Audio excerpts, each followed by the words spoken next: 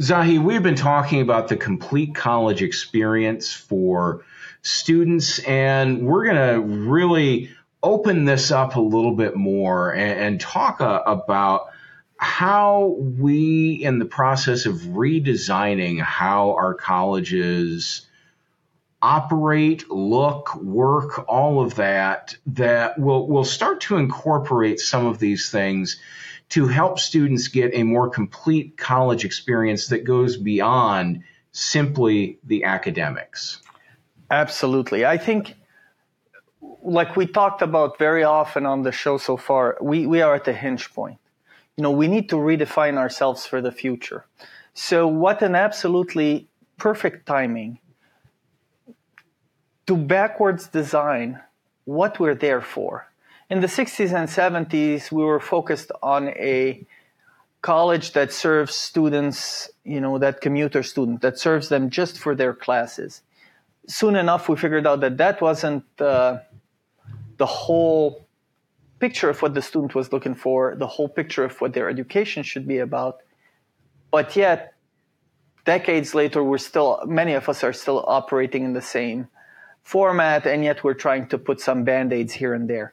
So we need to talk about the physical footprint that goes beyond just a couple of hallways and a couple of classrooms and maybe a cafeteria and maybe a library and a bookstore, to what else does a student life requires us to think about, to our schedules of classes and how we can use them to enhance student life opportunities, and the accessibility. And you talked briefly about it in the prior segment. How can we make it known that you don't need to be part of the Epicurean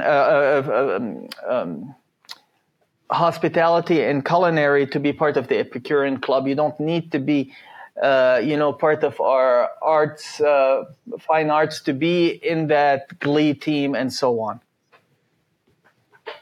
Yeah, and one of the things I think about is using that schedule to your advantage. And I know it's something you and I have talked about, but again, I can easily talk about experiences I've had. But I remember when I was a student at DePaul, they set the schedule so that everything was always the same. So if you had a class at 8 o'clock, regardless of what subject you were taking, that 8 o'clock class was always going to meet on the same days.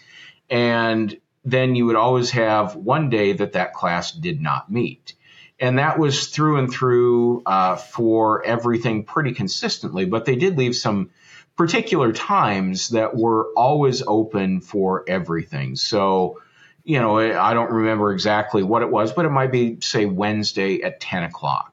Nothing was happening. So what happened was clubs and organizations used that time to make sure that they could meet during those times. So your schedule built opportunities for, these clubs and organizations to meet, to get together. Now, does that work for everybody? Not necessarily.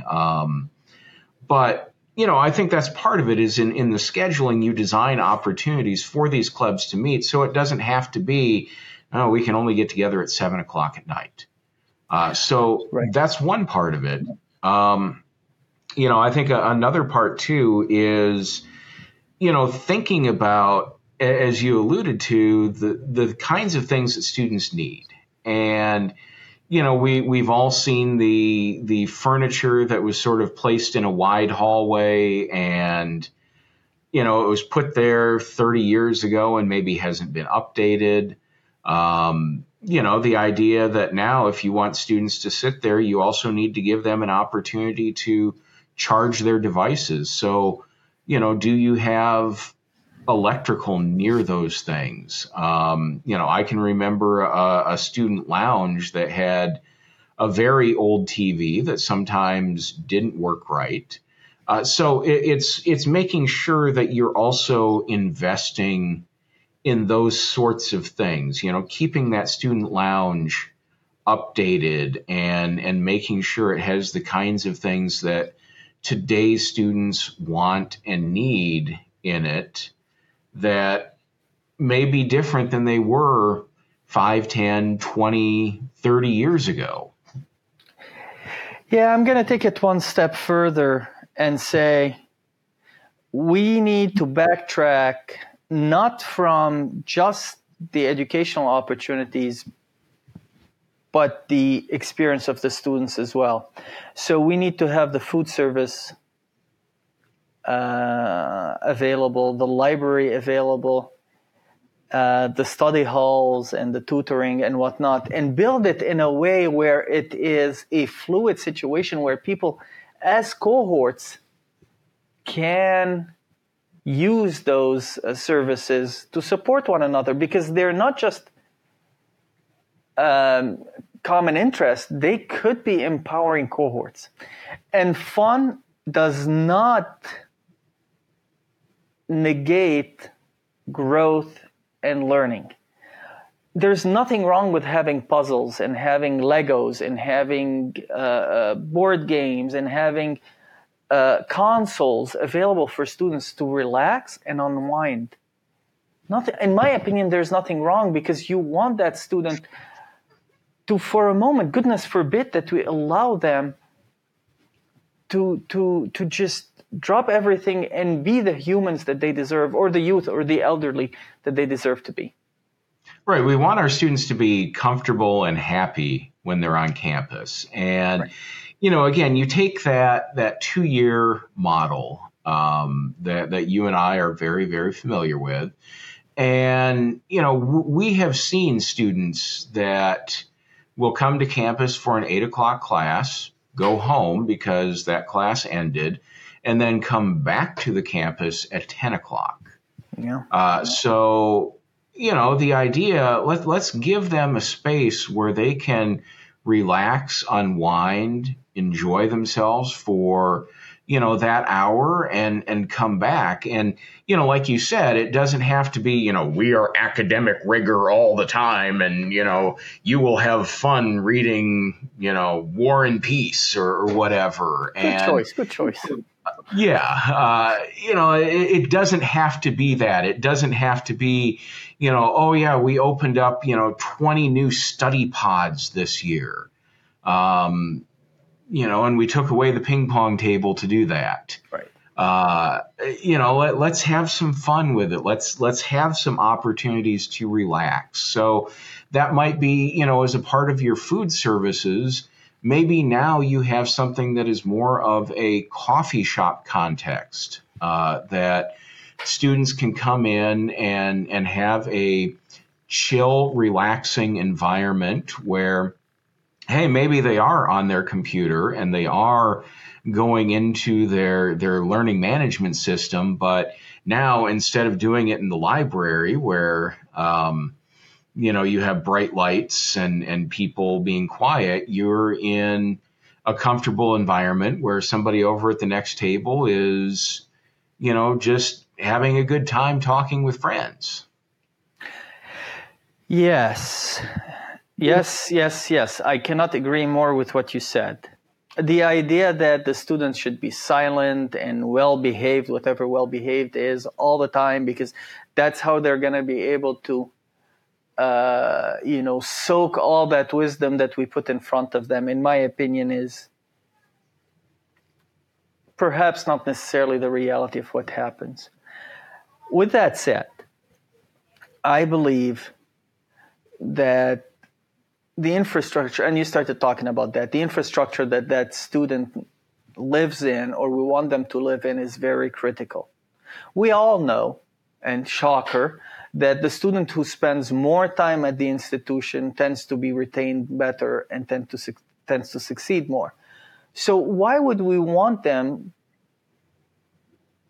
to be uncomfortable, to be in something that looks ugly, dingy, dirty? Why? Simple things. A coat of paint is amazing. Pictures of the fun and the activities in our hallways. Does it remind you of something, Chris? Can be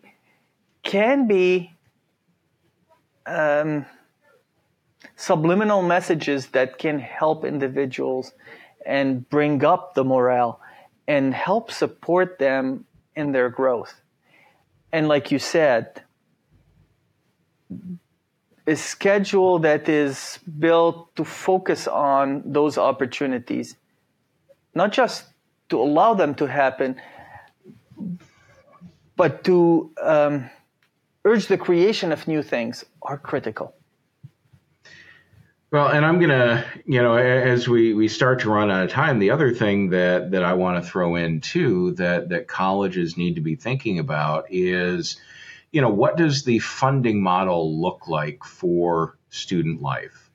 Especially when it comes to the sustainability of some of these clubs and organizations. Are you giving clubs and organization a pittance that they don't have much opportunity to do things, and if they want to do things, they have to fundraise for it? I'm not going and saying, hey, everybody gets $1 million this year.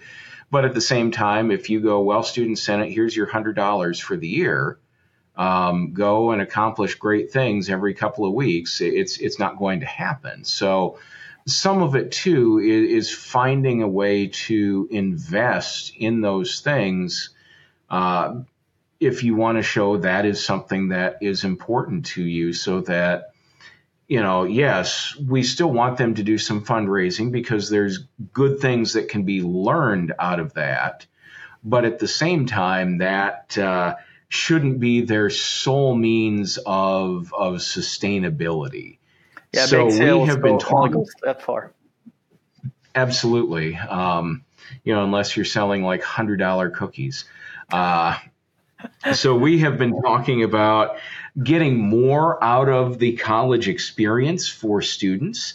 In this particular one, we've talked about how we redesign things in colleges to enhance that. If you enjoy topics like this, be sure and subscribe to us here on YouTube. You can ring that bell down below. You'll get notified when we post new content. And of course, you can find Let's Talk Ed on all of your favorite podcasting platforms as well. So for Dr. Zahi Atala, I'm Chris Ford. We'll see you next time right here on Let's Talk Ed.